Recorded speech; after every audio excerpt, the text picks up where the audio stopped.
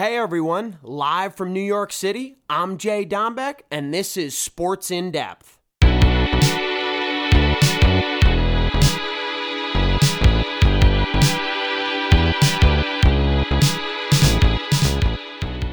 What's up everybody? Season 2, Episode 10. We'll talk a little bit about the NCAA conference tournaments. They went very well.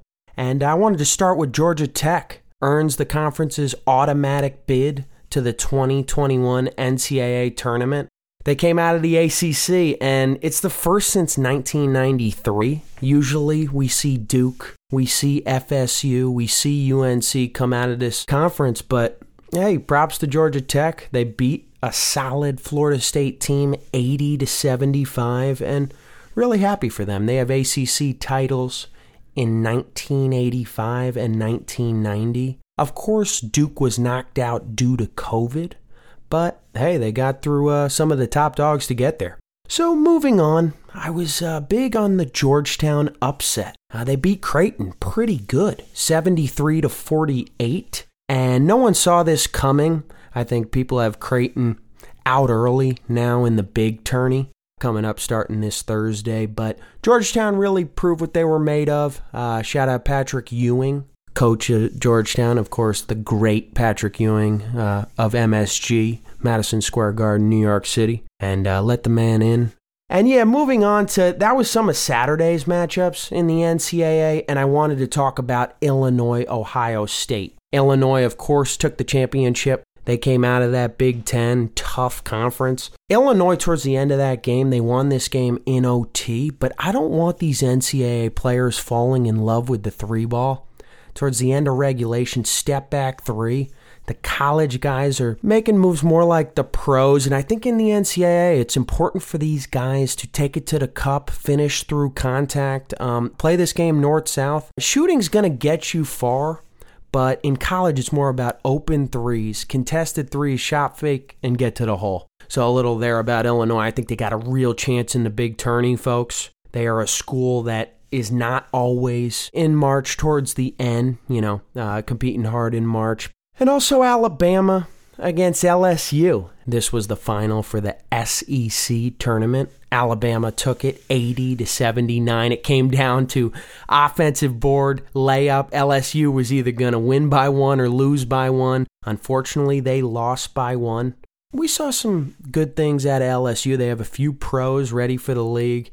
They were falling in love with the three. It ended up paying off in the second half to go on these 10-2, 12-4 runs. But all in all, you'll see both teams in the big dance starting this Thursday. But props to Bama. Bama ain't just a football school, people. They're showing love out here with the orange, playing good ball. And Houston just knocked the socks off Cincinnati in the title game over there. And Houston's ready for the big tourney. I was joking with some of my buddies. They have them going the distance. Final Four, if not Final Four, Elite Eight bound. And I'm excited. I'm someone talking a little bit about the big tournament. I want to see Oklahoma State go the distance. My favorite player in college basketball is Cade Cunningham, just an absolute star. They lost this weekend in the title game, but he can flat out shoot. He could score. He could get to the rim. Someone who's really pro ready. And I'm excited to see him at the next level, but I want to see him at least make it to the Final Four. Winning the whole thing would be icing on the cake, but Cade's a good kid, great player. And I know when guys are pro-ready, it's funny because I was having this discussion too. When you're pro-ready, it's not just about shooting. It's about shot selection. It's about getting the right player open. It's about rebounding and finishing. People fall in love with the three, and in the NBA, it works out at times. But you could be a three-point specialist like Doug McDermott in the NBA, JJ Redick. These guys come in and they're out quickly, though, because they're a liability on defense. So in order to get to the league and be successful and play high minutes, you want to be someone like Cade Cunningham. Yeah, and all in all, folks, we have a lot to be excited about coming up. As I mentioned earlier, this Thursday, March is in really good hands. This year, anyone can win, and I mean that. If you have UMich coming out, I get it. If you have Houston coming out of it, I get it. Oklahoma State, Texas, whoever. A lot of talented groups. It is the first year in a while without Duke and Kentucky in the big dance, and I'm shocked. I really am. It was a COVID year. Duke was in and out of COVID safety protocols, so people were in and out of the lineup, but I think things will get back to normal next year. It's quite a year. Fill out your brackets. Let's get ready for this, and I'm pumped, and I hope all of you are. Moving on a little bit to golf, one of my favorite tournaments was this past weekend, the Players' Championship at TPC Sawgrass. My boy Justin Thomas won, and he won for his grandfather. His grandfather passed. He was choked up in his post-round press conference, and, he had tears in his eyes. He did it for him. He was in a good state of mind this week that he was coming out here to compete. He came from behind. For most of the tournament, I thought Lee Westwood was taking it, but Justin Thomas just made shots after shots down the stretch. And the good part about golf is golf and Justin Thomas are good friends because the name of the game is consistency. And Justin Thomas's short game is unbelievable, and he's good with the putter. So, JT, this is great for him to get this win. The Players' Championship is like another major, and with the Masters being next month, this is great preparation. I think he can do it there, too. So, shout out, JT. Nice win, and you got many more to come. And wrapping up here today, Drew Brees, the all-time Saint great, retires after 20 years in the NFL, 15 with the Saints, and gave that city everything he had and brought them a championship. He did good work off the field as well during Hurricane Katrina, and people remember you on the field as well as off. That's who Drew is.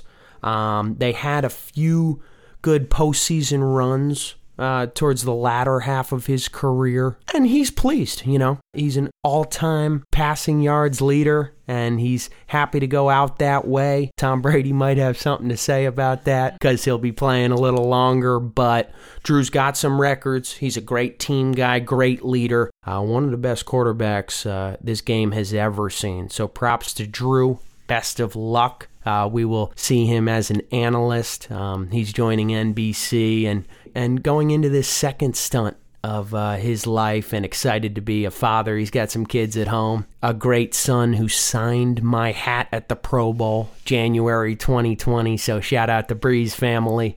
And yeah, just getting you excited a little bit about what's next to come for him, and of course with the Saints and other teams around the NFL. It's one of those off seasons where a lot of teams are looking to make changes. You see Bill Belichick, he's all over the trade block, signing people, getting his linebackers in check, getting another offensive lineman. That's what he does. He wants to get the Pats back in the win column, and good changes coming into this year, and that's a wrap on the NFL. And transitioning back into March Madness, it's going to be fun. A lot of good games, defensive showdowns. I like when games are actually more low scoring. Not only are you trading buckets, you're locking down defensively and showing that you're bringing that energy and heart to March, because this is where big-time players are made. A young man, Steph Curry, when he was at Davidson, proved he could be an all-time great, and they took a chance on him because how he performed in March.